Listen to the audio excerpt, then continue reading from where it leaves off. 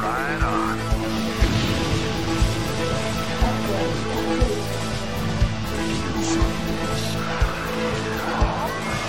Somebody call for an exterminator.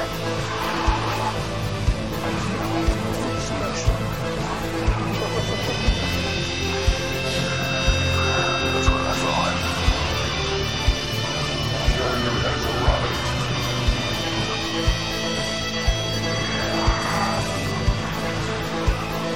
Ready to roll out. Battle cruiser operational.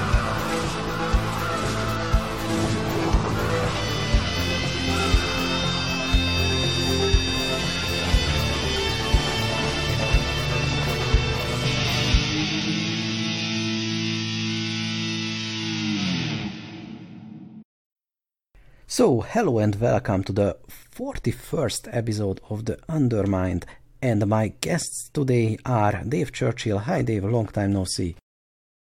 Hello. And Christian McRae, also long time no see. Hi McRae. Hello. And we have a lot of topics and current events to discuss, but before we get into that, the usual ramp-up phase where I ask what you've been up to, and let's start with Dave. What you've been working on lately? Other than switching my classes online, I've been staying at home and doing a lot of programming. So I've done a bunch of things. Just really quickly, I upgraded UAlbertabot to Visual Studio 2019 and removed a bunch of libraries from it. So it's like you can actually compile it now in something modern, which is really nice. And I'm actually using that for my Game AI class as their final project.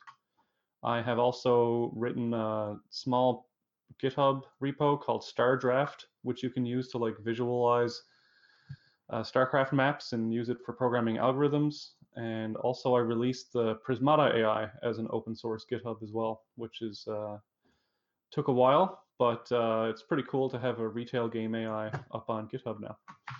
By the way, the StarDraft visualizes maps how? Like a thumbnail or something, or much more simpler than that? So there's if you look at the GitHub repo, there's actually a video there that you can see like how it works. So the StarDraft project. Oh, sorry, my push-to-talk key was messing up. Oh, I see. I recall this now, seeing the thumbnails.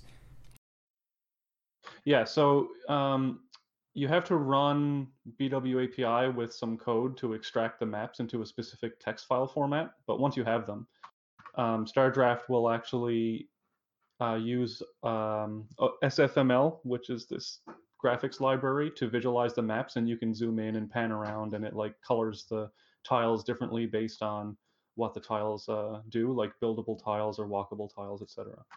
And so that all came about because I was trying to do some work on UAlbertabot, and writing map algorithms within the bot is kind of difficult. So I just wrote that to help visualize things. And I think we are one step closer to the ultimate goal, which is ASCII-based StarCraft. Exactly. And I heard that all Canadians say about in a different way, but no one actually says them like you hear in the movies. I think it's a boot or something is the stereotypical pronunciation of that word. I think McRae says it like that. About. Let's not boot shame each other, though. It's just something I remember. And with my accent, I'm not the one to speak, so don't take it as teasing. Okay, back to the topic at hand. Stardust looks really nice, and the Prismata AI I will actually check out when I get the time, because I played Prismata and it was an entertaining game. It has had some stupid battles though. I think I got stuck on one battle and didn't play it for a week or so. But I know. That's because you're a quitter. Yeah, maybe that might not be a bad thing in itself. But yeah, it's a good game. Go check it out. And yep, removing BWTA from UI Albertabot is also a good thing.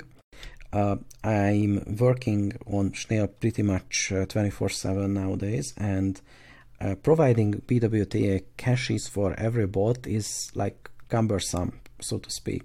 And it's like I need to add the map, need to make sure there is a cache file, and need to make sure it's working fine. So let's try to move over that library. Yeah, the way we overcame that with the AID tournament manager software is that each bot has like required libraries, and we just have them all in a zip file that we extract to the StarCraft directory, and then it saves a snapshot of the directory before the unzip and then deletes everything that was unzipped. Is just really annoying. Yeah, it's like somehow this whole scene is full of solutions like that. But like BWTA made a lot of things possible earlier on, so like I'm not saying anything bad about it. It's just, you know, relies on libraries that were programmed in old versions of Visual Studio, so that's why I removed it. No, it's not a bad thing in itself. It's just time to move on. And do you have any courses right now that are related to StarCraft AI? So I'm teaching 2 courses right now. One is a group project software engineering course, which doesn't have anything to do with that. But the other one is actually the first offering of Comp 4303 at Memorial University, which is a game AI course. And so for the final project in that course, I gave students one of 2 options for a final project. One is to write a StarCraft bot, and the other one was because a lot of the people in the class had never played StarCraft, was to write a Minecraft bot. So about 3/4 of the class is writing a StarCraft bot right now for that course. If they haven't played StarCraft, I would just fail them, to be honest. Yeah, I know, but the university has something to say about me failing people based on game preferences. Well, one day we'll get there. And now let's turn to MacRave. What you've been up to lately?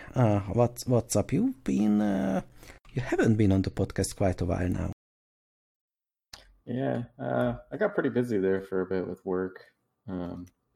It slowed down recently, and I've been playing a lot of Path of Exile and working on my Zerg bot. So I've been updating that probably once a week or so. It's been fun just trying to make my mutas the most annoying thing. I actually played against your Zerg bot recently, so I can confirm. And I think it's really tough because I'm trying to use absolute like pathing to get them to move where I want them to, like around threats, but it doesn't really work all that great when there's threats everywhere. And we streamed a little bit Dave's cats in the pre-stream. Dave, are you aware that Nightcat's cat is called Catsby? And if that's not the greatest cat name ever, I don't know what is. It's pretty good.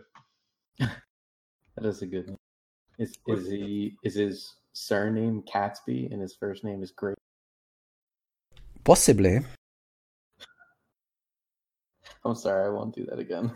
I think let's tease it a little bit because everyone knows what is our ultimate topic for today. But let's start with. I don't know. Yeah, actually, that's true. I was talking to Dave before the stream, and he's been a little bit out of the loop. So, first of all, the Snail StarCraft Human and AI League is in open beta now. And that means that you can download it and play against most of the bots that are on the SSCIT ladder. Not all the authors are registered though, so some versions of the Snail bots might be earlier than the SSCIT ones, so keep that in mind, but we are just starting out. And I don't know, Dave, I know you've been a little bit out of the loop, so the question is mostly to MacRave how closely you've been following the development. Yeah, I mean, I've been watching pretty much everything that you've been posting. Yeah, that's great. And well, DevTime is the great bottleneck. We have the client server and the website, the main areas, and now that we are ramping up all the user count basically. This means that more and more stuff needs to be done, and it needs to be stable. We can't get away with hacking everything anymore. Yeah, I'm looking forward to actually having an easy way to just like find ways to abuse bots in like silly ways, and then make some really dumb build that just abuses them. Like that's why I uploaded my Terran bot, and all it does is makes 12 bunkers on 15 supply, and then goes straight battle cruisers. And yeah, it got some wins, but it's pretty terrible. I actually cast a game of that. What? Seriously? When was that? Just today, just before this cast actually, and no. that will go. I called it like blocks the natural and everything. It's so. I called it the Maginot Line tactic because it's a large impenetrable wall, but you said it makes bunkers, but not enough Marines to fill them. Yeah, it's there because everyone's combat sim looks at a bunker and goes, "There's 4 Marines in there," and it's like, okay, well, I'm gonna just make 12 bunkers, put no supply into it, and then just make a bunch of battle cruisers on 2B. It's such a troll build, and I love it. It honestly, it could work if it was more refined, but I made it in 15 minutes, and I was just like, I don't know, make a second refinery on like 40 supply. Sure, let's do that. I don't know. I didn't know how to do any of it. I just kind of threw stuff at it. I was so lazy with doing it that I just said, all right, when you hit 12 supply or 15 supply, go make 12 bunkers all at the same time. Like, I just... Did you get that on Wikipedia? Oh, I really should. Let me open up a page on that, I guess. The old 18 bunker. On 18, bunker, battle cruiser. The great MacRave build. You could put that into the build order search system. Just say, I want 18 bunkers and a battle cruiser. Oh my god, I wonder what Basil thinks of that build. Because Basil kind of is like, I can kind of figure out builds. If we had enough Terran bots doing it, it would just be like, I have no idea what this build is. So yeah, on Schnell.com you can just download the client, and in most of the cases it works out of the box. We still have some problems, but nothing compared to, and I'm not trash talking here, but configuring the ROP launcher, for example. So it requires Java, it requires like Visual C++ runtimes, and it's pretty much it. It had some problems with antivirus as well, but I think, yeah, we're much better off at this point. And I think like 90% of the user base didn't really have any problem installing it, which is like 89% better than what we had so far. Yeah, look at the Schnell. It's kind of a joke because, as you might know, I live in Germany, and you know, Germans start words with SCH. I'm not saying it's a good joke, but it's a joke. So yeah, MacRave, you had a little bit more experience with the platform. Did you play many games on it? I actually haven't touched it once, but I really want to, just because I kind of want to break my bot. I already know ways that I can break it, and I don't. Say it. I know I won't say what it is, but I'll say one of them. It's already public. If you just build something on top of where I was supposed to build, my bot will probably just get stuck forever. I don't know what happens. There was actually a really old version of UAlberta bot that just buried a Zergling at every base. Yeah, like that's like powerful versus 90% of the field. because they are like 95%. Nobody brings detection to their bases. I think that could work in human games as well. I mean, usually what I see in human games as well, they just send out one worker and hope for the best. And clearly that's not something you should do. What was the bot that would like burrow and unburrow all of its hydralisks, got close to it, and games used to last like 3 hours? Was that? Did that exist? I've never seen that. Yeah, I've seen it a couple of times. It was really funny though, and like you just see like a tank walking around, and all the hydras pop. It was like whack-a-mole. I need to try this out. I was gonna do something like Molzerg at some point. I was gonna attempt it. I don't know what that was, but sounds hilarious. No, I will say something that I mean. I think it was overkill. Molzerg? No, Molzerg, like burrowing like a mole. But yeah, in terms of playing StarCraft, I don't actually play like any StarCraft. I don't find it that fun. Like I like the game a lot. I love watching it, but playing it, I'm just like super bored playing it because I have to put so much effort into just playing it at a minimally like decent level. And that's actually like another reason why I don't super love bot development is that if you get to a point where all you're doing is just worrying about your build orders and your strategy and stuff, it just gets so boring for me. I just want to do cool stuff and have fun. I don't know. That's just me personally. So that's why I haven't used the Chanel client. Is I just I don't want to play a whole lot of StarCraft anyways. I loved playing StarCraft until it became my job, and then I hated playing StarCraft. Reasonable, honest. Oh yeah, I can certainly understand that it's a little bit different for me. I don't play too much StarCraft myself, but I identified the main reason of that, and that is other people. Because I played StarCraft even competitively back in the day. It wasn't any good, but I enjoyed doing it.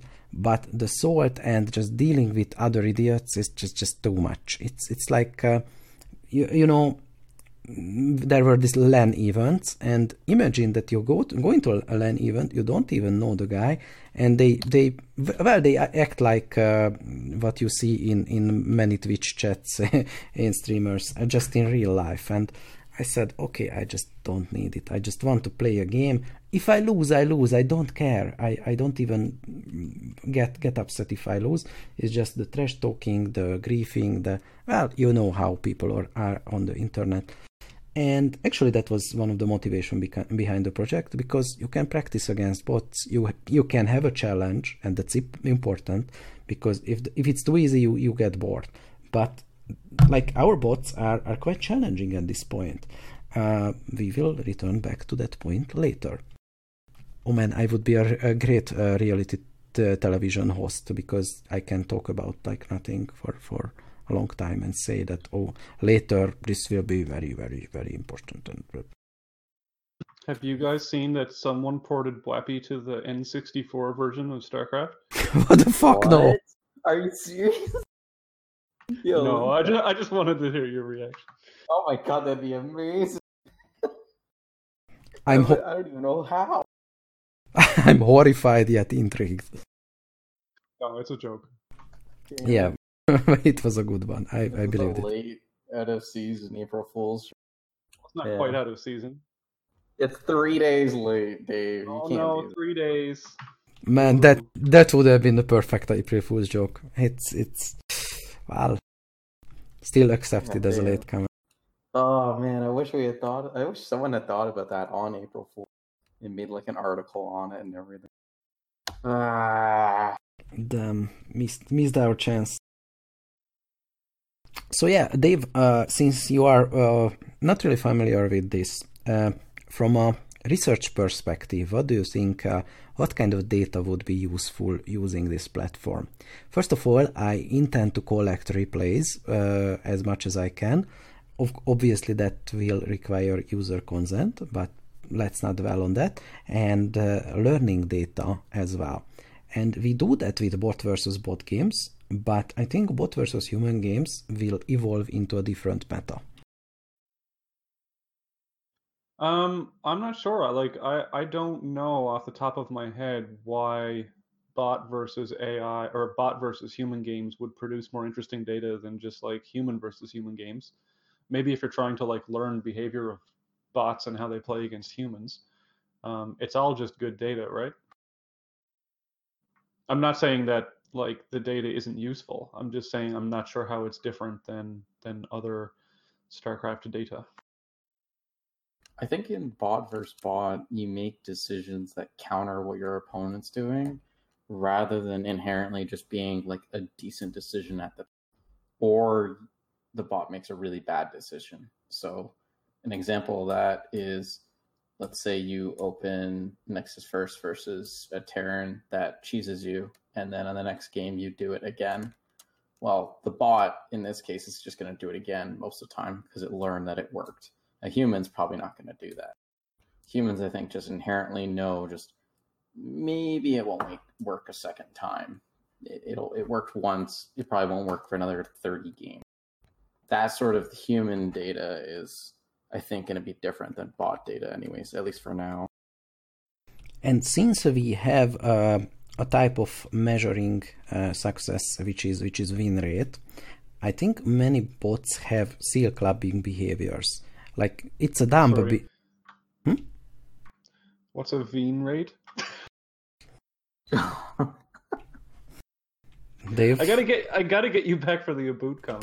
Dave, I can't believe that. That's completely fair. So yeah, and I was talking about the win rate, and it is it is a metric that rewards seal clubbing behavior, which is making a kind of dumb build that can beat the very basic bots. And obviously that won't work against humans. Although a good 4-pool bot can work. I'm sorry, did you say seal clubbing behavior? Yes, it is a term that I think Dan coined, which is yes, it's taking. What does it mean?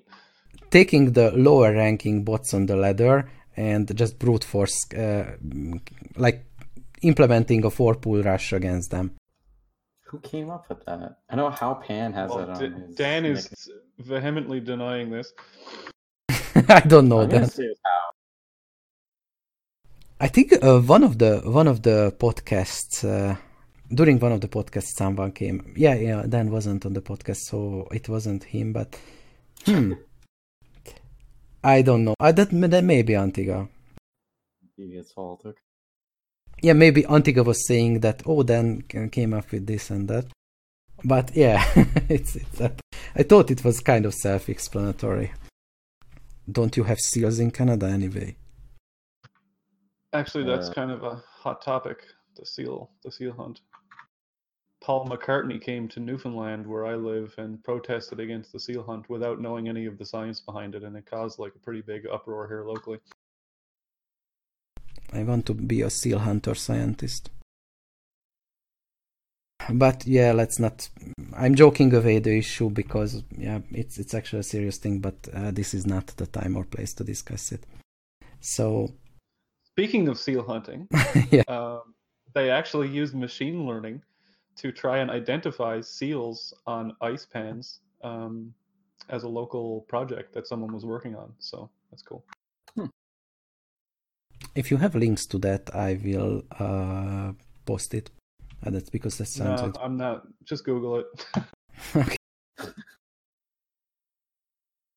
Okay, back to the topic at hand. How is human versus bot data different than bot versus bot?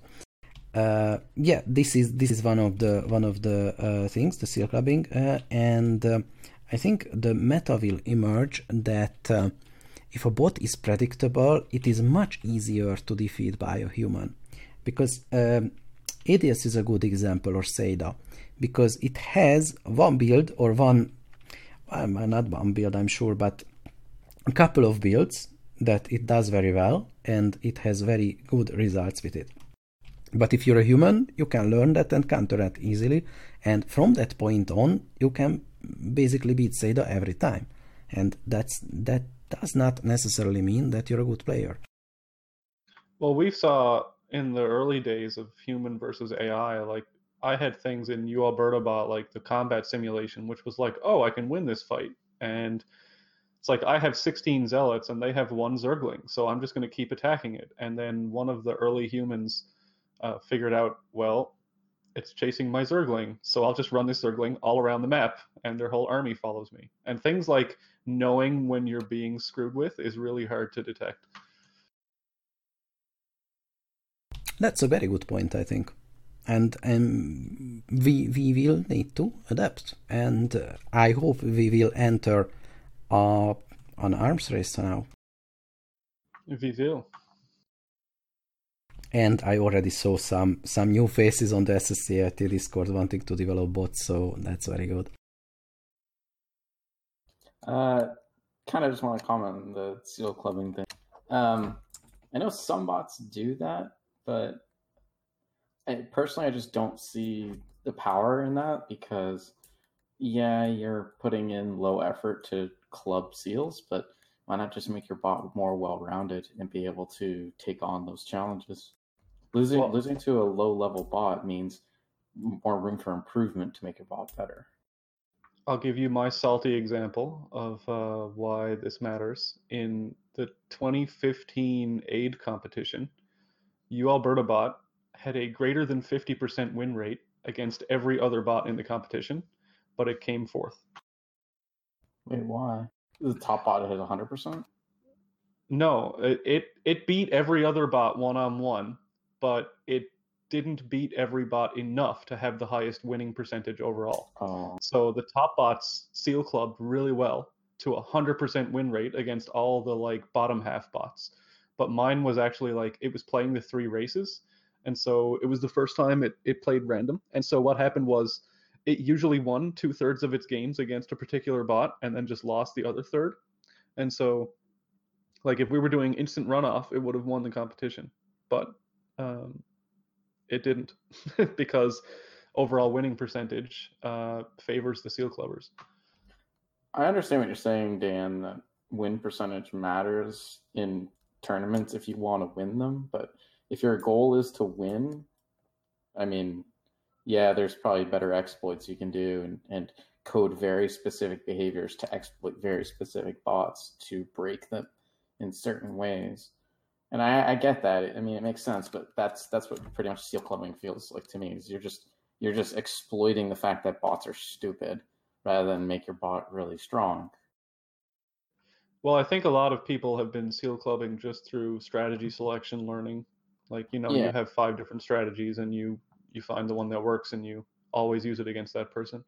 Yeah, like I know Locutus has one where he basically just makes a bunch of cannons in his main, and that kills pretty much every rush bot possible. So that's a good example. It's just that if he runs that against me even 3 or 4 times, he's probably just going to die. And I think a good topic of conversation is what, like, for example, if you make a bot to try and win the aid tournament, that's very different than a bot you would try to win a best of 7 against a human, right? Because you might have 100 rounds to learn strategies in the aid tournament versus you just have 7 games. Right. Yeah, and in those 7 games, you need your best possible skills. And if part of that is your reliance on build A that crushed a bunch of rush bots, but now a new bot's coming in that's stronger and has a better rush, and your, exploitive, I guess, super safe build doesn't beat that anymore, well, you could have been working on skills like worker drilling and, better concaves at your choke point. There's a lot more to work on there than just, okay, well, I built 5 cannons in my main and built a single DT and I killed this Protoss zealot rushing bot. Well, I mean, it's you get into these things now. We're almost going to this like meta level discussion where, like, I used to play a lot of Magic the Gathering, and we used to go to like regional tournaments and stuff when, I don't know, some random, like a bunch of creature decks were really popular, and the 1 or 2 people who played anti-creature decks won that tournament, not because they were better, but they happened to predict the meta and choose the deck that was good against the meta, right? Yeah, I agree. There is going to be a need for that to change depending on what bots are entered into what tournaments as well. if they continue to, if they continue in tournaments like COG and AID to just transfer bots from the previous year that have these terrible rushes that just feed basically win percentage to the seal clubbers, then yeah, there's still always going to be that meta of seal clubbing. That's or why Basil or SCAT, right? Like the high percentage win rate stuff doesn't really make sense in that. for the last 2 years in aid, I've only transferred bots that had greater than 50% win rate from the previous year, just to try and alleviate some of that. So there's not like, I'm not putting all the clowns back in, but no, it's not just the strongest bots either. I understand it. Like, I fully understand the concepts of why tournaments do the win percentage thing. It's easy to run once you have a script that runs them. Like, once you have it set up, it works. It's a lot of games, so learning can take effect, and that's really powerful for bots. And I understand why people do the seal clubbing thing. I think it is, you are cheating yourself. That's just how I see it. That's specifically why McGrave does not have anything like that. I don't do any builds like that. I don't like the idea of, oh, well, I can just win versus this bot if I do this really stupid tactical.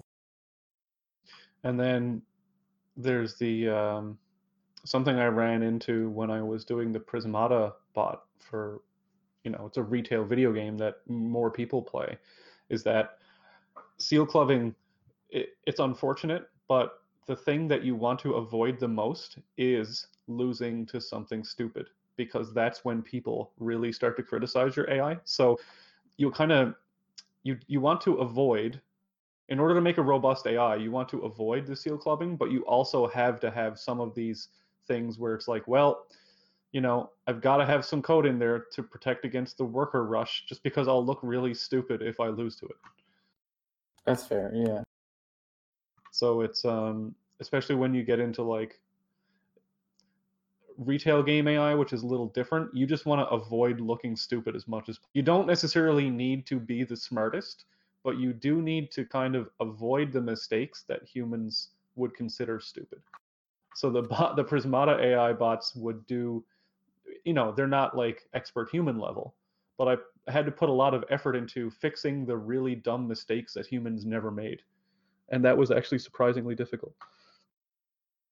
I think that's why that's the same thought process I have, is if humans don't lose to it, what do they do? What do humans do? Okay, well, they scout more, or they, send their overlord here. They do this with their units. Okay, well, you can replicate 99% of what humans do. It's just figuring out what that is. Mm-hmm. And that the example I gave earlier of like, my zealots are trying to chase around this Zergling. Well, a human instantaneously knows, okay, he's just trying to bait me out. But what's the algorithm for detecting being baited, right? It's difficult. Exactly. It's time spent towards progress rather than just being like, I'm going to throw in some code that just moves past them, and then hopefully I can just smork right at them. And this was actually like the reason that I stopped development on a bot. Like, so, very selfishly, I wanted to have a really good tournament result to like finish my PhD. And so 2013, Alberta bot won, and then I was like, okay, no more work on this, because up until that point, geez, that was like 7 years ago, it was really, quote unquote, true AI wasn't good enough to drive an entire bot, right? And so why am I continuing to improve this? It's just a bunch of hand-coded scenarios like, what do I do against a cannon rush? What do I do against a worker rush? And that's like not helping me graduate, because that's not quote unquote real AI, right? And that's kind of where bot development was at the time, and kind of still is for a lot of people. Yeah, and that's where we're at. That's into the how do I strategy into code, basically, portion of it is part of it, which I find really boring. And yeah. But if you're not DeepMind, that's all you can kind of do is, for Alberta bot, in order to try and get some AI into it, well, it's like, well, let's try and apply AI to build order planning, or let's try and apply it to combat prediction, or some small part of it. But you really, like, every bot that does well, you go through it and you see things like, well, if it has if it has a cloaked unit, I need to do this. Or if it has Zerglings this early, I need to do this. Because if you don't have that, you just get beaten by something that looks really foolish, and that's worse than to publicly. You lose a lot more face by losing to something stupid by not having those rules, so you just need it. I agree that you need the rules. I personally don't think it's a good idea to, for example, if you know the bot you're going against is just going to 4-pull you, make 4 cannons in your main. You know, like if you know it's going to happen before the game starts because you're a seal clubber. Anyways, you should probably get off the topic of seal clubbing. So yeah, that's fun. I think it's a difficult topic, but I just think that making your bot more well-rounded is, I don't know, it makes more sense to me. I'm pretty sure that Sanko fell asleep like 20 minutes ago. No, yeah, because we started talking about like fingerprinting, as Dan called. I just, as a rule, I let my guests talk as much as they want to, because every show is about the guests. So, my addition to the seal clubbing issue, I think let's work backwards, because metagaming in any kind of competition is inevitable. And I think the thing we need to fix is the reward loop in these kind of tournaments. And I'm not saying then in bot versus bot tournaments win rate is a bad metric. It might be a good one, but I do think that in bot versus human it might not be the best. Or, well, it's not even true, but we might need to consider other avenues as well. And if I can interject for 1 second, one of the bad things about win rate, you really need like hundreds, if not thousands of games for that to matter, right? And so that's obviously not possible against humans. But also, I'm really happy that some tournaments like SSCIT don't use it, because it's boring, right? Like when we're running aid, we know the winner 15% into the tournament being run, usually. And so, you know, if that's the reason why I don't put the results up in real time, is because people would just lose interest, because win rate is just not exciting. And so having something like, you know, a best of 16 or best of 8 or whatever as the final determinifier is those tournaments are exciting, and they help draw people in. And so statistical significance is not always the best metric for like getting people interested in your topic. And so you kind of need different competitions with different winning metrics and stuff like that. Absolutely. I really like AIST by Antigua. I do like that. What do they do? He just does like a double elimination, just random seed and most recent maps in ASL. So really good. The first ever competition, that was the first aid competition, was double elim and random seed. And a lot of people kind of got salty because their random seeds were just bad, and so they lost in like the second round because they played against like Crazio and Overmind in the first 2 rounds, right? So it's like when you're trying to publish something and say how good you are, it's like, well, maybe you would have come 3rd, but you actually came like 40th because of these random pairings. It's almost like tournaments should do a percentage one for people to be like, how good is your bot versus everything, and then do an elimination one for 8 tournaments. But that's a lot of extra work. Yeah, I like the idea of round robin and then taking the top X, because, you know, you eliminate the clowns and then you have an exciting final. Or you could do something like Swiss rounds where, you know, it's random pairings for the first round, and then all the 1-0s play against all the 1-0s, and then all the 2-0s play against the 2-0s, and the 1-1s play against the 1-1s and stuff. And at this point for aid, it's more like I don't have time to do all that stuff anymore, so I'm just going to run the software that I have. Yeah, that's understandable. Clown Eliminator is a job title I want.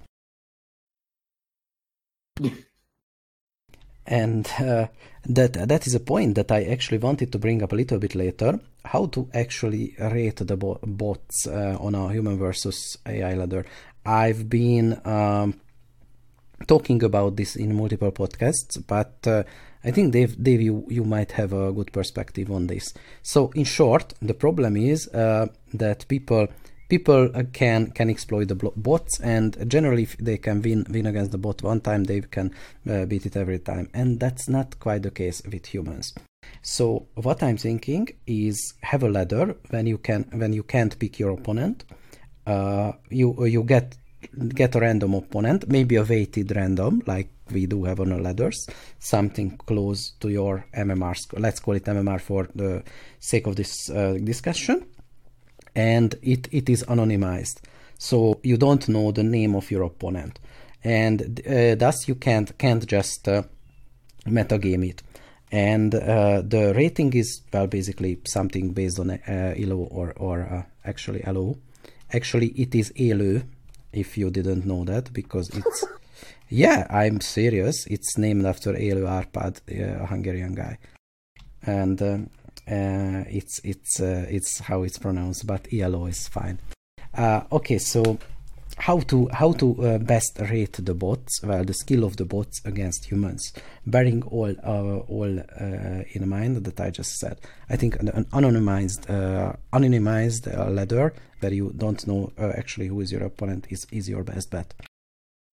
So it's a difficult problem, and the one example that I have that I was able to do in a real world scenario with Prismata. So for example, people out there probably don't know what Prismata is. So it's essentially picture StarCraft without geometry or moving units. It's like I don't want to call it a card game because it doesn't have randomness, but it's kind of like StarCraft in that you have build orders and you attack and defend and stuff like that.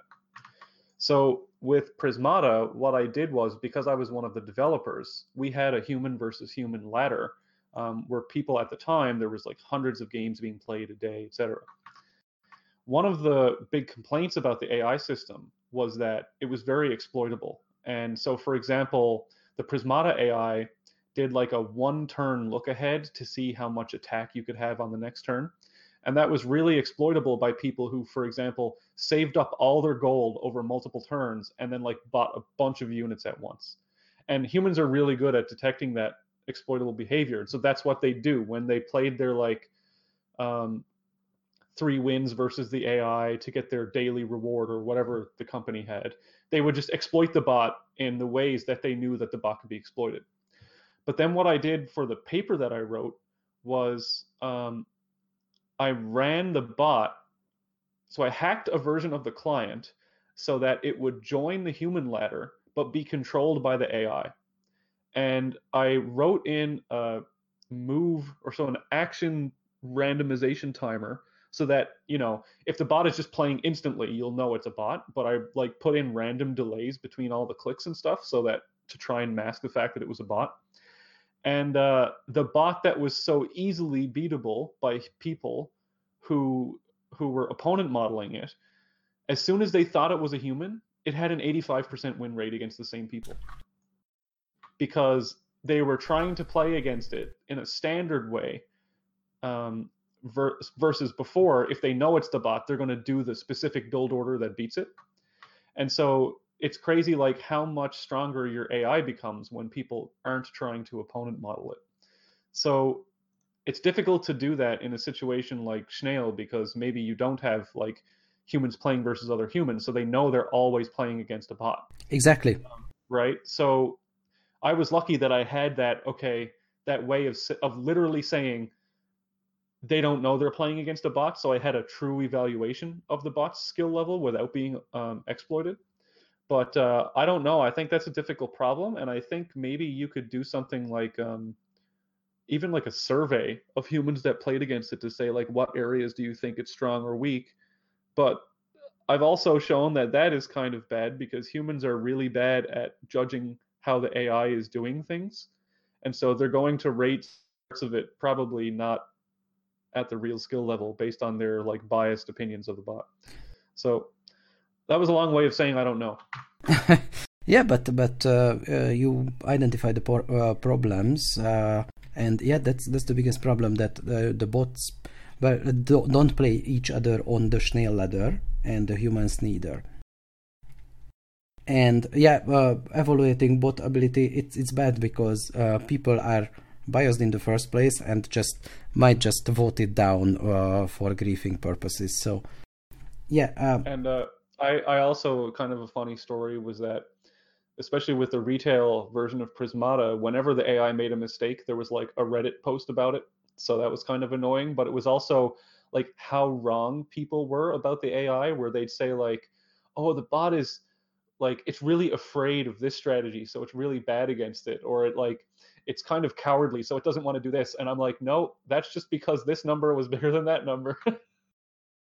Like, there's no, all the emotions and human qualities that people assign to AIs that are just completely wrong and just happen to be coincidental is kind of hilarious.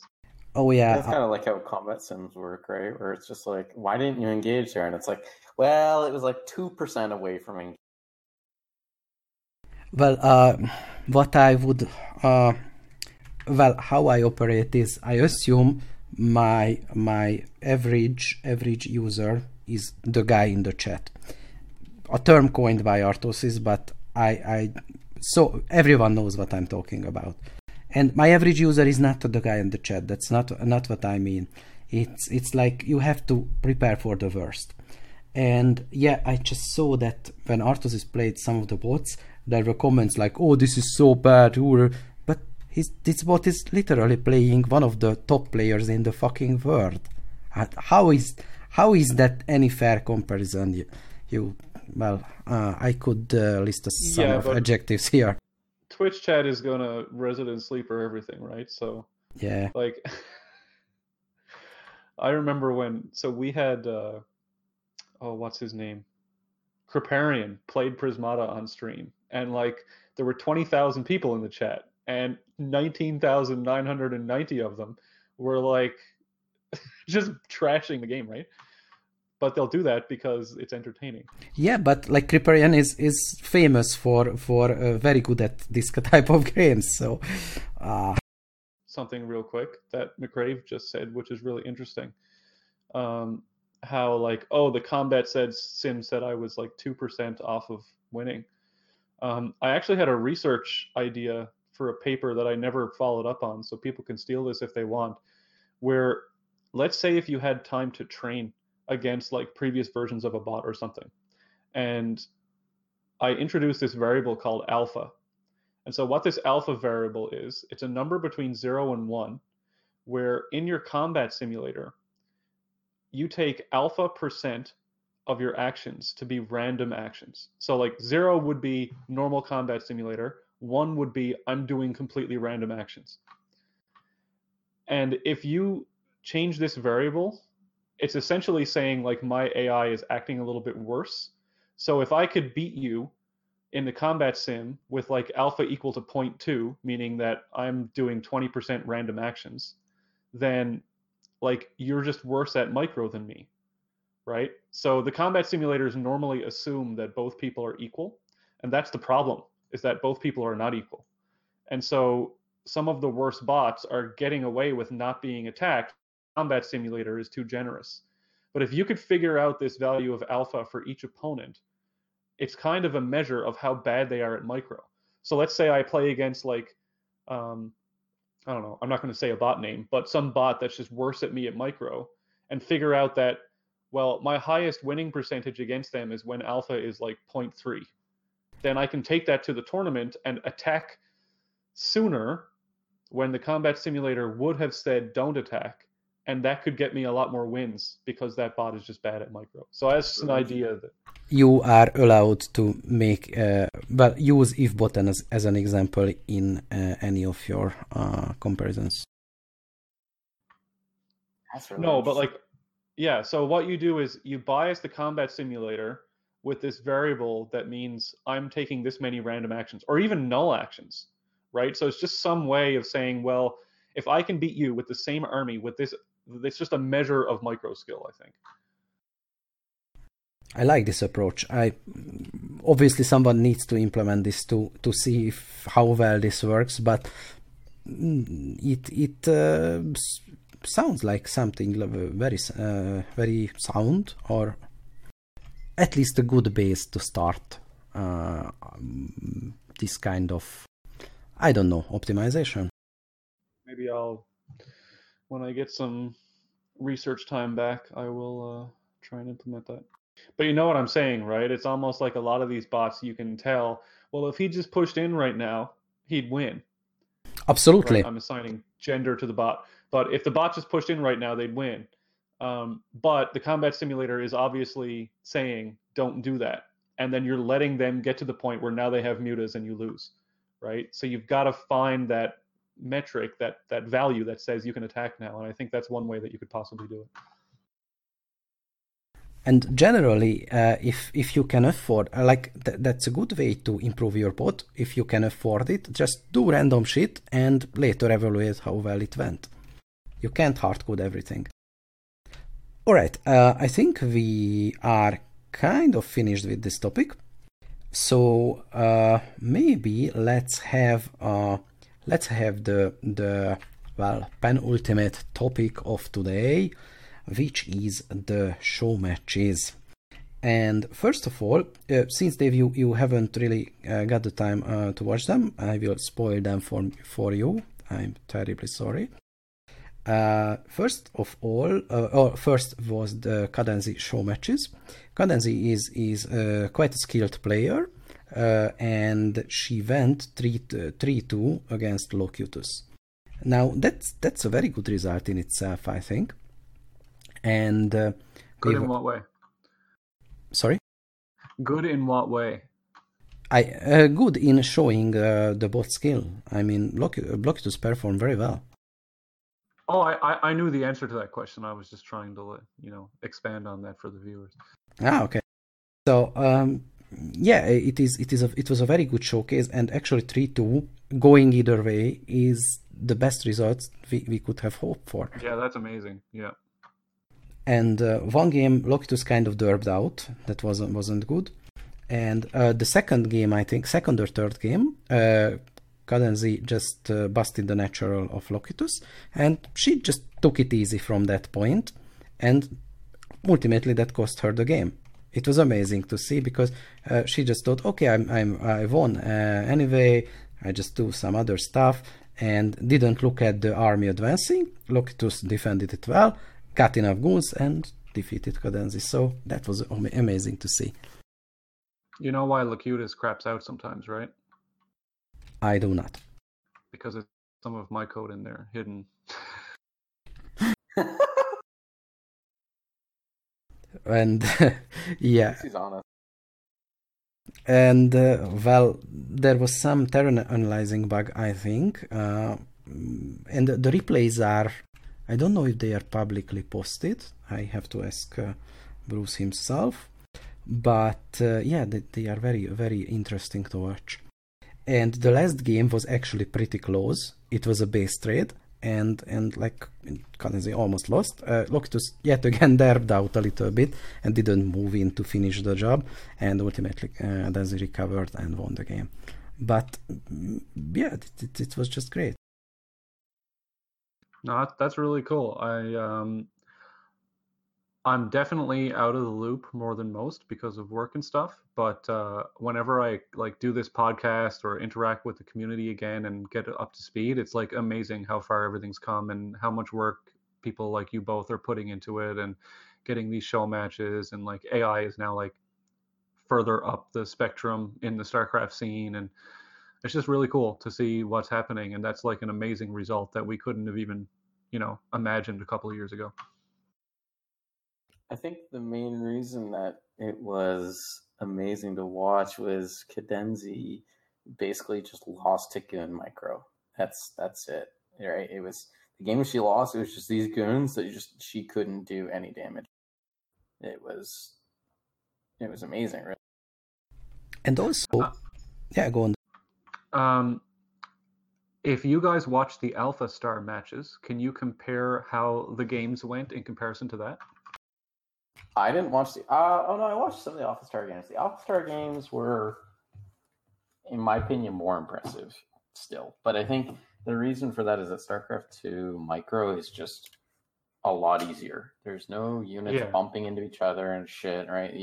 all right, this guy moves back perfectly. This shuttle come here, drop this Archon that immediately attacks. Yeah, no problem. So I didn't mean like let's list all the ways that Locutus isn't Alpha Star. I meant like in terms of like how close the games were or the strategies used. Like for example, it was pretty obvious that Alpha Star abused the hell out of Stalkers, right? Because they're just so good. What did Locutus do in its games? I think well, for the most part, it kind of just made goons and just microed stuff, and it was, and that's for the most part why it won. It was similar to Alpha in that way. It was very much just abusing micro. It didn't make amazing decisions or anything like that. It was just very much abusing very strong micro that the human can't keep up with. And I think microing units in Brood War is just way stronger than StarCraft 2 anyway. Like if you keep a unit alive from Brood War, it's like, wow, they do so much damage. Yeah. But I think in my opinion, I think StarCraft 2 is probably more exploitable in that way because you just have things like Blink, right? Like how strong is Blink if you, right? Yeah. And Force Blink wasn't field. made with AI in mind, obviously. Mm-hmm. I think the DeepMind team is basically the Batman of the bot development world because their superpower is money. It's like they are orders of magnitude more funded than the average bot author. And I to don't give them credit, they are also Bruce Wayne in the fact that they're the best minds in the world, right? Like, absolutely. It's money, but you could give that money to me, and I wouldn't make Alpha Star. Absolutely, I'm not denying their achievements. Don't get me wrong. I think what they did is amazing, but they had a considerable base to do it, and I don't want to diminish their achievements. I'm just saying that we don't play on the same field. Yeah, and without getting too much into like what makes StarCraft different between Brood War and 2, I think AIs will always struggle in Brood War with army movement. I don't want to get too involved with that, but it's very obvious that StarCraft 2 army movement is a lot easier. Brood Wars is just crazy difficult. I wrote a paper on like the 17 steps that happen between you issuing a command and the attack actually being issued, right? Like the first 2 years of Brood War AI were people realizing, oh, if I issue the attack command every frame, my unit just stands there and doesn't do anything. Yes. It's just like, oh, okay. Or if I spam the gather command, it does nothing. What happens when you morph a drone? Well, currently the orders are like this was okay. So 4 years into the StarCraft AI scene, we had our first bot that didn't crash a single time during the competition, and that was like a major thing. So my opinion about, for example, even SIDA or something like that, or the Facebook team was like, just having 2 people working on a bot where one of them is a paid software engineering professional is huge, because for a long time the bot not crashing was like the first goal. This is a hard software engineering problem. Well, I'm proud. I am not a software engineer, but if we go ahead and look at McRave, it has 0 crashes since September. Come on. That's some, but my Zerg bot has plenty. We definitely come a long way, and I'm quite happy that we are there. And it's basically a 10-year journey at this point, right? You still had 5 crashes at Aid, though. I'm sorry. I know. Actually, that's not really fair because I think those crashes are only actually counted for DLL bots because EXE bot crashes can't actually be detected. I actually can't remember what my crashes were. I think it was bad point around. I don't know. I think it was just accessing something that didn't exist anymore. So, I don't know. They're all gone now. Is McRave built on any other bot? Nope. I made that dumb thing all from scratch. And nice. It's your baby. Little baby McRave. Oh, dude, if you compare it to like any other bot structure, it's terrible. It's all over the place right now. Let's compare it to IfBot. Oh, IfBot. He's messaging you right now, MP. What's IfBot? It's an entire bot in one file that's just if statements. Evebot Made by and MP. and the successor Kangaroo bot is a big meme bot, but it's awesome. And It wasn't like TSC Moves bot one header file at one point, took like 18 minutes to compile. Wait, what? I don't like- know, but OpenBW is basically one header file. What? Dude, I've seen his code. It's like mad scientist level. It is. Oh, amazing. that guy is, and if he's listening, like he's like mad scientist is a good way to describe TSC Moo and his He's program. a fucking Like, G. He has to be. Yeah, it seems like it's okay. I'm gonna win this tournament. Sits down for an afternoon, codes a bot, gets bored, and wins the tournament anyway. I'm not even talking about bot programming, just like Yeah, his level of low-level programming and the way he programs, like using modern C++ that I can't even read. Like his bot code, if you've ever like accidentally looked at like the STL code, like the C++ STL libraries, like that source code, that's what his bot code looked like. well, I hope that I can have him sometime in the future in the podcast. But yeah, Yeah, He's elusive. yeah, and oh man, he posted that. I guess that the other day he beat a purple wave using Corsairs and DTs. Nice. So- An actual strategy. No. In Protoss versus Protoss, he beat Oh. the other Protoss with Corsairs and DTs because Dan even make flying units? no, here's what happened. Dan would make observers and he would fly his own Corsairs on top of it, attack each other, splash the observer, and then send DTs in. Oh, Yeah. so he's abusive. Like, you gotta be actually shitting me that he could do this.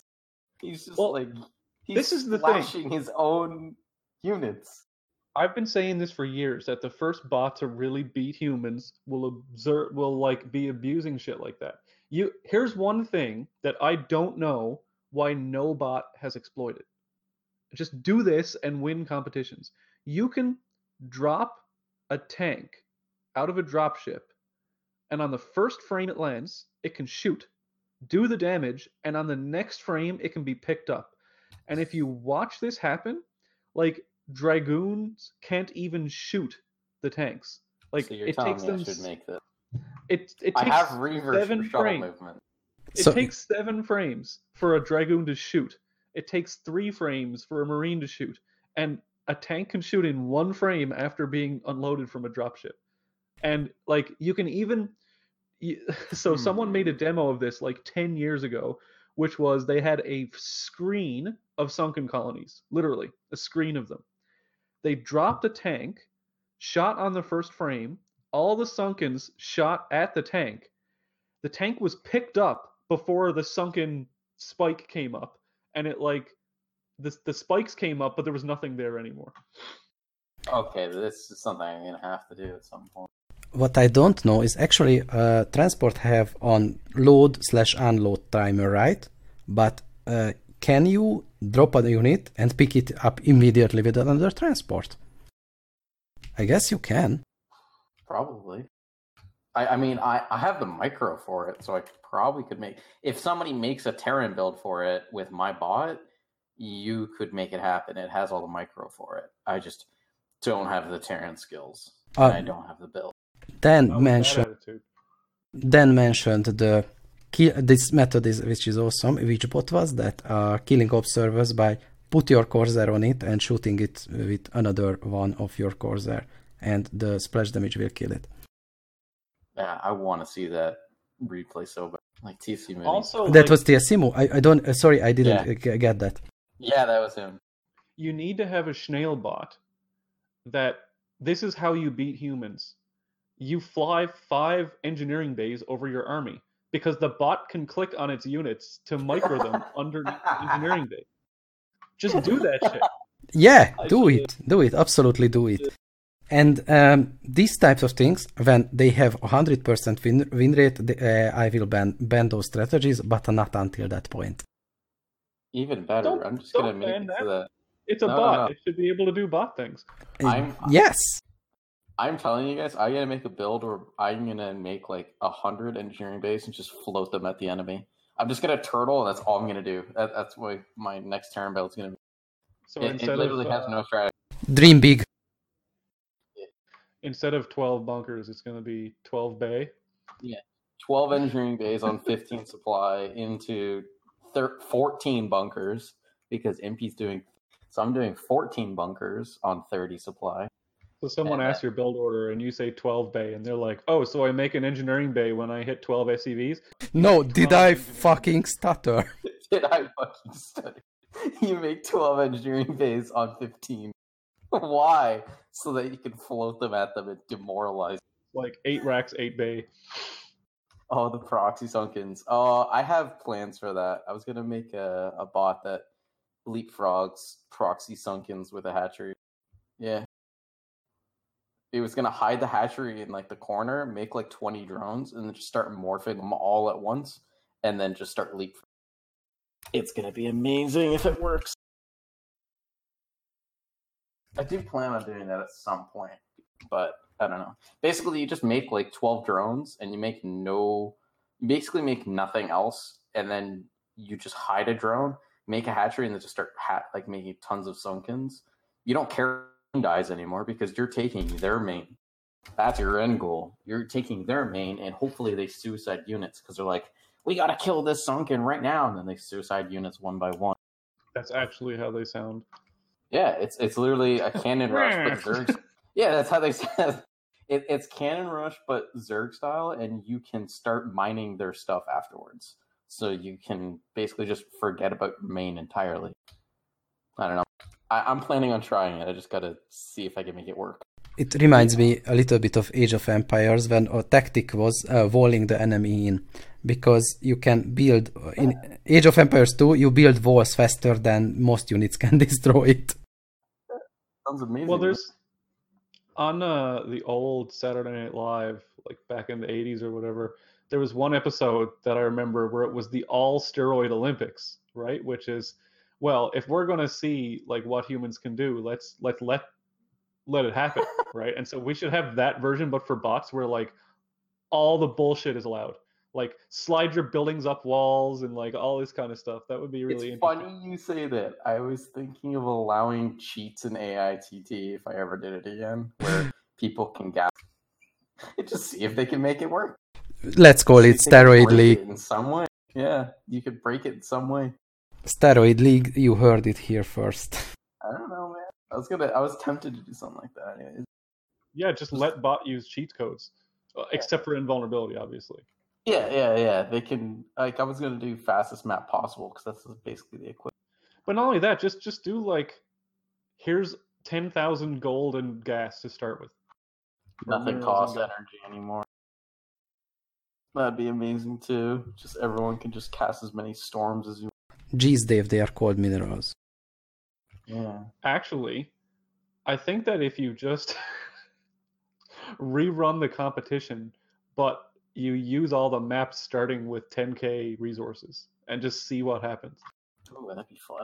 Like show matching that would be really funny. I would love to see such stupid tournaments.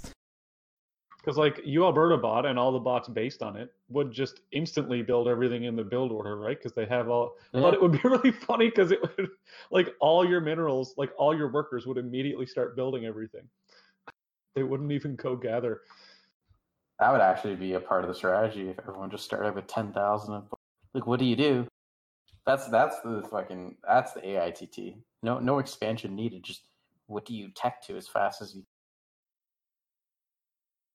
You don't need workers anymore. Who needs workers? Like, that's one of these modifications that actually might not break the bots. And you could just... You'd have to code around it, and that's about it.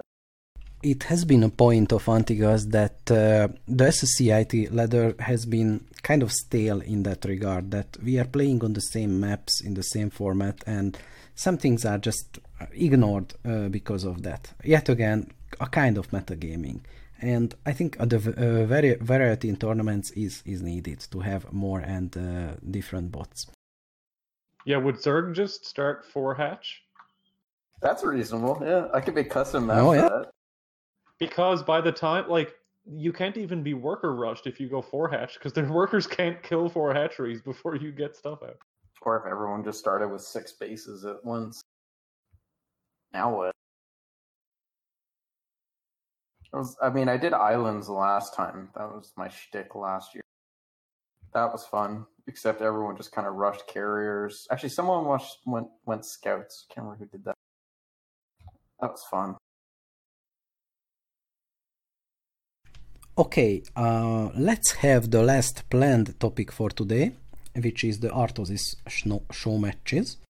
And first of all, I have to say that the presenting and the whole experience was awesome. So, well, it's no secret that Artosis have some screen presence, but still, it was great. And what I really like that he represented the bots as they are. He didn't sugarcoat anything, but he didn't have any kind of bad.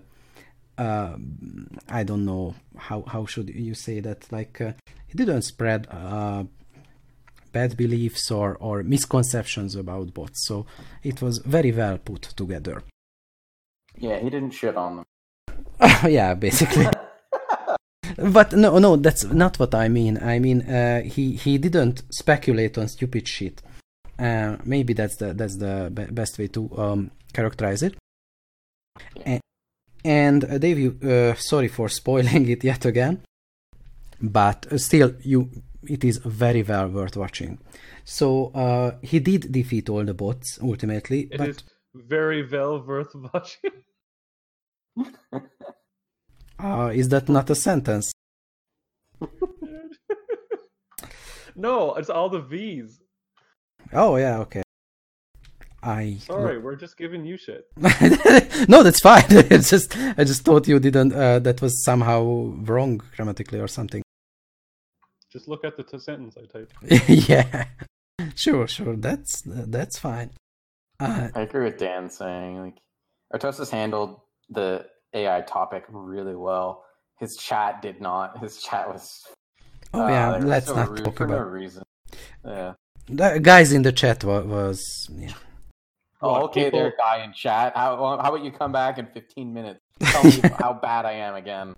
Yeah, it's banned. It's like, okay. So are you saying that anonymous people online were being mean? What? You would think they would do that? Just go on the internet and lie. Nice meme.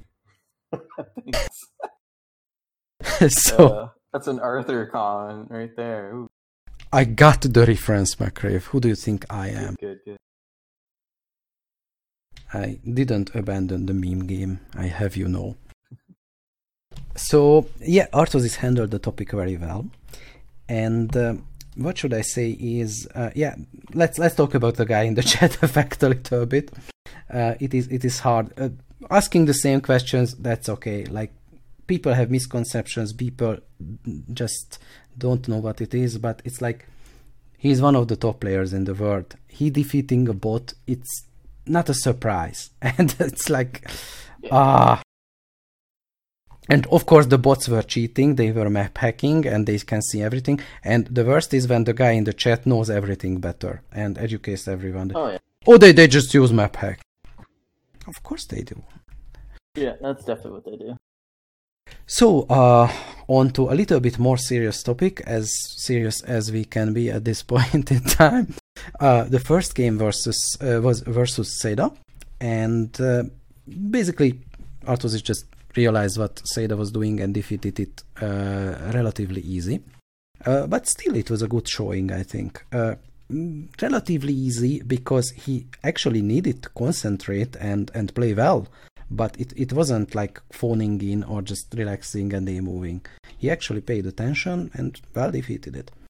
You know why Saito lost, right? Because it was map hacking? No, because it had my code in there. Yes.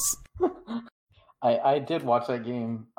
It does show the weakness that Saida has, which is what Crazio did after Saida came on the scene, which is basically just quick tanks and contain. Saida is really bad at breaking contains. Really, really bad. It's probably It's probably worse than Iron and Crazio in that regard. Like, it just gets contained. It just sits there, doesn't really move out. Doesn't have wraiths, I don't think, but has really good drops. So if you contain it and you defend the drops, you just I guess, resource it. Just let it run out and just starve. By the way, we just reached 100 Schnell users, just so you know. Oh, wow. What the hell? That's a lot. Yeah, that's quite a good number. Although some of those are bot authors, so that's but I think most of them still a lot, yeah. And I hope that number will continue to increase. Okay, so yeah, to say the game was, I should characterize it as predictable, but still entertaining. Yeah, I would say in terms of what he showed, I think Saida looked third strongest. Yeah, roughly. And maybe the second one was I think Crazio was the next one. He played Crazio anyway. That was yet again a good match. There was no doubt that Arthos is gonna win, but I think Crazio performed very well and did some crazy harassments like with wraiths. The wraith play was awesome because it was phenomenal. Yeah, it was like he always stayed out of Goliath range, and I remember that Arthos did that, but well, even if he trapped that, then the wraith just cloaked. And Arthos did that, he knew where the wraith was, moved in the Goliaths, and scanned that. And suddenly all the Goliaths were firing at it. So yeah, actively needed to counterplay Crazio's wraith movement. So that was amazing. But yeah, it wasn't too close. I mean, it was there were some engagements that were favoring Crazio, but no, it wasn't. There was no doubt that Arthos is gonna win. He did break the contain and was able to get up a third, but it was too late. But it was much closer than the Saida game might. Yeah, I think so. Relatively speaking, it was closer. And then... Can I make a little suggestion? Oh, sorry. Yeah, no, go on. Done. If Schnell had a mailing list, that would be great, because some of us can't regularly check 16 Discords every day. True. Okay. I think that's like no effort to do. Okay, let's do it. Just for big things like this, because I wouldn't have known about this other than the podcast. It's a good idea. Sure, I will do it soon. Just for show matches and stuff. I think a lot of people would enjoy seeing streamers do show matches too. Yeah, like we don't need daily updates of who's the best bot, but just the big news is really cool. Like, I didn't know that Arthos was going to play until you post it, and then I watched the entire. To be Otherwise, fair, if I was not around, I wouldn't have tuned. To be fair, it happened a little bit quickly, so I know that he wanted to play, but he just like messaged me at relatively not long before he went online. So we didn't plan it well in advance, and I'm not shitting on him because that's completely understandable. And he at no point he promised anything in terms of the time of the broadcast. So I'm just saying that it was not a good use case of the mailing list. Well, you know he's listening to this right now, so be careful what you say. Is he? Let's see. Is he though? Just to meme it. So I'm hoping he's listening, but it's unlikely. So where was I? Yeah, show match. I'm just laughing at your comment in the chat. Okay, so the two next show matches, and I'm coupling them together because they went very similar. It was versus Microwave and Marian Deveka. And he just crushed them, and there was not any question. But what I liked, it was the bots played well. They were just not at the skill level that Arthos was. That's all that happened. They performed like a weaker player. Very human-like, I must add. And I think Marian Deveka I think Microwave did a very, very good Muta Micro, or pressuring at the right points, but ultimately Arthos countered it well. No, that was the Killer Bot game. That was sorry, I'm really confusing it. But Microwave, Microwave did a Ling all-in, but Oh yeah, wasn't yeah, you're right. I'm killing sorry. it and just That kinda was the chased the scope. killer bot game. Yeah. And then How good is Artosis now? Like, is he still okay, or like? he's like 2000 ELO. He's A-rated. He's good. He's, I would say he's way better than I am. I'm probably like D. he's still very near the top. Yeah, so sorry about that. Mutas were by Killerbot, and yeah, Microwave went Ling all in, and yeah, it was just something that didn't work, and it played like any normal match. And yeah, I agree with Dan. At one point, Artosis went and did his bio push, and he was like, "Oh, 3 Sunkens," and he just killed him, and that's just what it was. If he had, I think 5, 6, he probably needed 6 Sunkens for his stim timing. Maybe could have got away with 5 if his mutas were picking off Marines during the runaway or the run over, but Yeah, no, that was. I think, yeah, but that's not really by chance, I think. So What were the bots that he played against? I will list the remaining 2 in because it was 6 matches, if I remember correctly. Okay.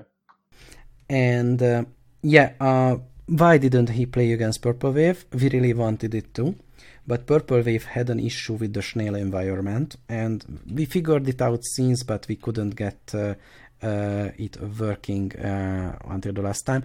I'm really bummed about that. I really wanted to see Purple Wave versus Artosis, but maybe in the future.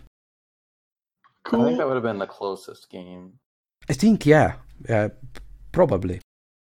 Depending on what build Purple Wave rolled. I'm not familiar with what builds he's running right now. But now Dan can put in the if enemy name equals Artosis, then If Dan rolled his carrier build, it would have been a really good game because Dan's carriers are top. Because Artosis hates carriers too. It could be called the Battle of the Dance. Yeah, Dan versus Dan.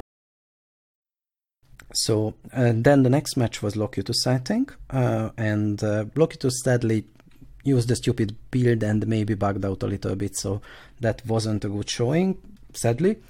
But shit happens, I guess. But he... That build though, that's his seal clubbing build. That's yeah. exactly why I think it's dumb to put a seal clubbing build in your bot. He made a very safe zealot spam build and then A move, but his targeting doesn't let zealots target vultures. So they just kind of died to 3 vultures and then he just died. And it looked really bad. That sort Which of... bot was that? That was Locutus. That's his seal clubbing, and I get it. I get the idea of seal clubbing. But that right there is exactly why I don't agree with it, because it just makes your bot look worse when people watch it. They're like, what build is this? Like, why are you doing this? I get the reason for it. It just doesn't make sense to me. Don't do it. Go spend time making your bot better. You can leave that build in as a crutch. Yeah, leave that as a crutch for now, which I think he disabled them now. But fuck, man. The seal clubbing thing just looks so silly sometimes. To be fair, Schnell is literally just went open beta a few days, yesterday, technically. So, yeah. So it is like baby steps, and developing a bot, it takes time. We will get there, but this is just the first show match, and I think even with that, no one could say that Locutus wasn't was a very potato bot, even with that stupid build. Honestly, if he managed to get his goons off the ground, I don't think Artosis would have won. He makes so many nexuses and probes and just constantly sends goons in. I just don't think because Artosis is such a defensive TVP player. I think Locutus would have just rolled him over at some point. He just makes so many units. He would just killed so many tanks. He doesn't care. I think that's a little bit underestimating Artosis' ability to adapt. And I don't know. So I wouldn't say that. Not because I'm a fanboy or anything. Probably he would have a hard time when first encountering the goons, but I'm not sure that he would lose a game necessarily. It would have been really close at the very least. And let's talk about the last game, which was the best of all, and it was against Macrave. and it went on for 38 minutes. And That's awesome. That's what you want to see in these matches. yeah, and I think, and most of the people agree with me that McRae lost the game and not Artosis won that game, because McRae just made a bad macro decision at some point, but it was so close at one point. Yeah, I think at around like 20 minutes in, I could have, like, I was so far ahead. I was like, I think 2 bases up. I just threw away the game. So the game started with him doing like bunker expand, and my bot saw that and just decided to go 3 bases. And Artosis did not scout that. He scouted it last and then was like, oh crap, it was 3 base mass goon. And then all of a sudden some DTs come out and he only had 1 turret, so he had to stay home even longer. And then Arbiters come out and he doesn't have vessels yet, so he's got to stay home even longer. It could have gone better for me, but I think it just started suiciding too much and just lost. And I think the double expansion maybe was a great mistake. It's like the natural was almost busted, and then just the army pressure just ceased to exist. I think Backrave just at least double, but maybe triple expanded, and couldn't afford an army. But at that point, like 10 more goons would have done the job, or maybe 5 more goons even. Yeah, and what's fun, he saw the attack and he was like, "Oh, that's not going to work," but it did, because he doesn't understand how bot goons work, and I think that was the surprising part for him. Is all of a sudden he lost 5 tanks, and now my goons are attacking his SCVs. And he was like pulling SCVs and freaking out and sieging tanks on high ground. And it was really close.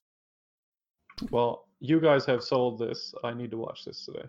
Yeah, it was a really good game. I will rewatch it sometime for sure, because it was very entertaining, quite close, and frankly, we could learn a lot from it. The stasises were annoying the hell out of him. I would say about a quarter of his army was frozen at any point. I think I had 11 arbiters near the end. He was making the serious face all the time. Yeah, even the guys in chat were like, "Man, Artosis is quiet for this one." And it's like, well, when you have to play a macro game versus a bot, that doesn't sound too fun, because the bot doesn't have to, have that mindset of, oh, I got a micro and macro and think about what to do and scout this and do that. The bot just kind of always does it without any thinking. And even Do you know why the McRave game was so good? Didn't have your code in it? Didn't have my code in it. Yes. Excellent memeing, sir. So yeah, it was very good, and I'm really glad, because I think many people were sold at that point that it is actually worth trying these bots out.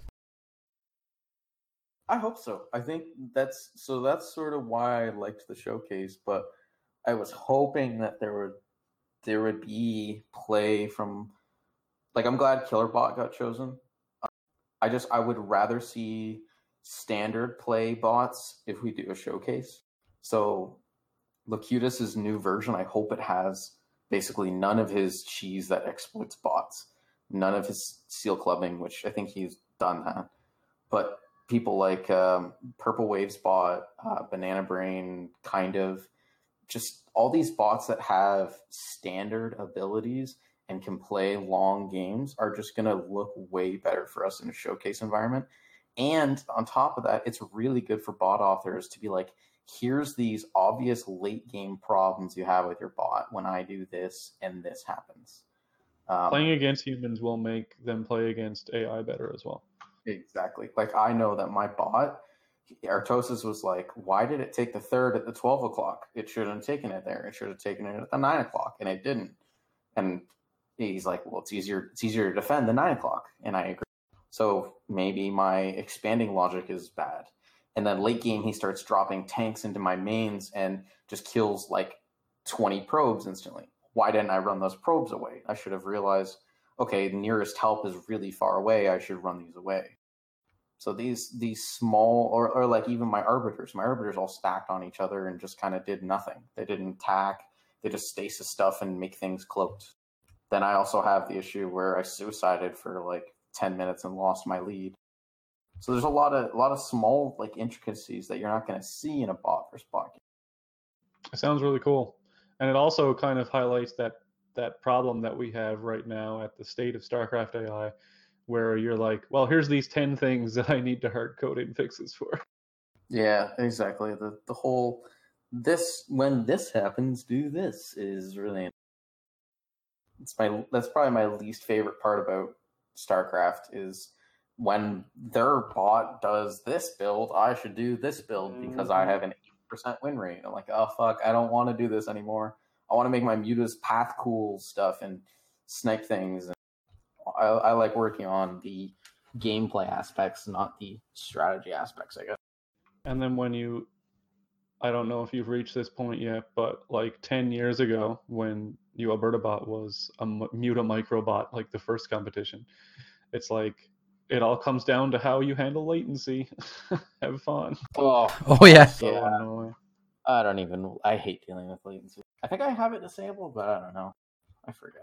There was a clip, but there is a clip of Arthur is saying that something like, well, I'm impressed, or color me impressed. And that was, I think, that was an ego boost for McRae. That was nice. I think the exact phrase is, wow, color me impressed, or something like that. And he said it with his, wow, like his Owen Wilson voice for some reason. Wow, color me impressed. But as bot authors, we know that the difference between a colorist comment or a that was really shit comment is like some random bullshit that could happen, right? Oh yeah. So it's like fingers crossed, because in a human game, if you make a little mistake, it's so easy to recover. But like if that Boolean got flipped or you chose the wrong strategy randomly or whatever. I'm glad that my version did well. So Dan or Purple Wave asked him to. I wasn't too happy only because I don't know what state this version is. I don't know if it's the bugged version.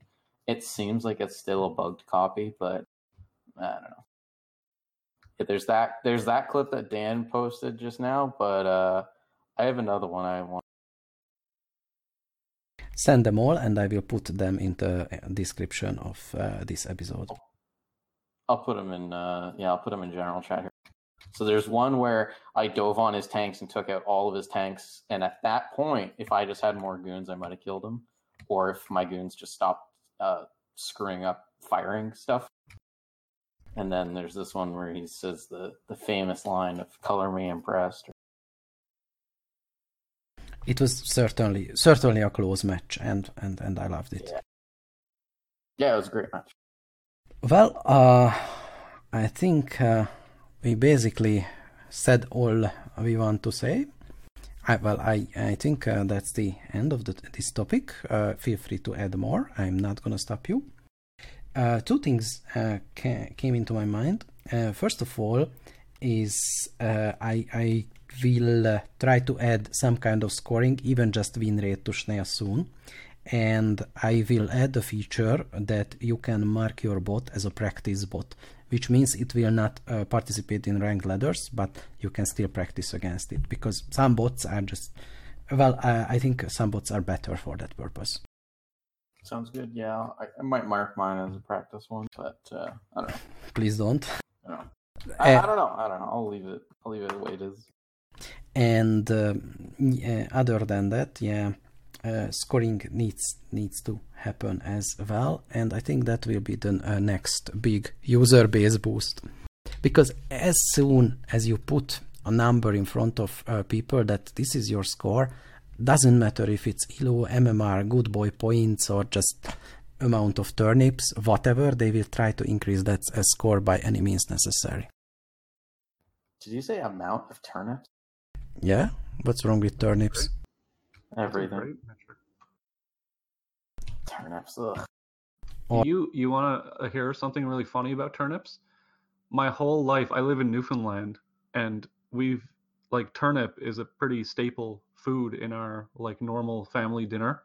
And I didn't know until last year that what we call turnip isn't a turnip, but it's a rutabaga. What? And that's pretty common. Yeah. So like those big yellow orangey turnips, that's not a turnip, that's a rutabaga. Oh, that's what I thought a turnip is. They're like Yeah, no, a fake turnip is carrots. like a really small white looking thing, almost like a big radish. Oh wow. Okay. Yeah, my Who's mind was been lying? blown. Turnip is not something you eat. It's something you put in the soup to give it some taste, but you don't directly eat it. Yeah, so if you Google image search turnip, what you see is like not what what we're used to in Canada. Yeah, that's not what I'm used to seeing. Also, I was thinking of parsnip as the fake carrot. Parsnip is like a cross between a carrot and a potato, but the worst of both things. I hate them. McRae, if I can tell like a 2-minute story that McRae reminded me of, it's so funny. When you said that your arbiters weren't working properly, probably my funniest moment ever playing StarCraft was I was playing a ranked ladder match at my friend's house. Like this was when StarCraft was, like 2000 or something like that. And I wasn't very good, but I was actually like winning this match and my heart was going really fast, and so I wasn't paying attention to a couple of things. But I knew that my opponent was about to attack me, and I had like a ton of dragoons with a single arbiter cloaking them all. And I had an observer on the army that was about to attack me. So I tried to move my units all up to the choke point. So what I did was I selected my dragoons, I clicked A, and then I clicked the choke point. What I didn't realize was that my friend's mouse that I was using was really bad, and that click didn't register. And then I went to select my arbiter with the A command still queued and not realizing it, and used all my dragoons to attack my arbiter. Did you And then I one-shot was your arbiter? yeah, oh it just blew up. So all my units became uncloaked, and when that happened, I like threw up my hands in disgust, but I was on a wheelie chair and one of the wheels broke. I fell backwards and hit my back on his coffee table, and I was lying on the ground watching my base being destroyed, just like in pain. I couldn't move. What a sequence of events. It sounds like something out of a sitcom. Yeah. I know, but it was like here I am It's lying amazing. on the floor watching all of my uncloaked dragoons just being killed, and I can't. And my friend was there just laughing at me. That's funny.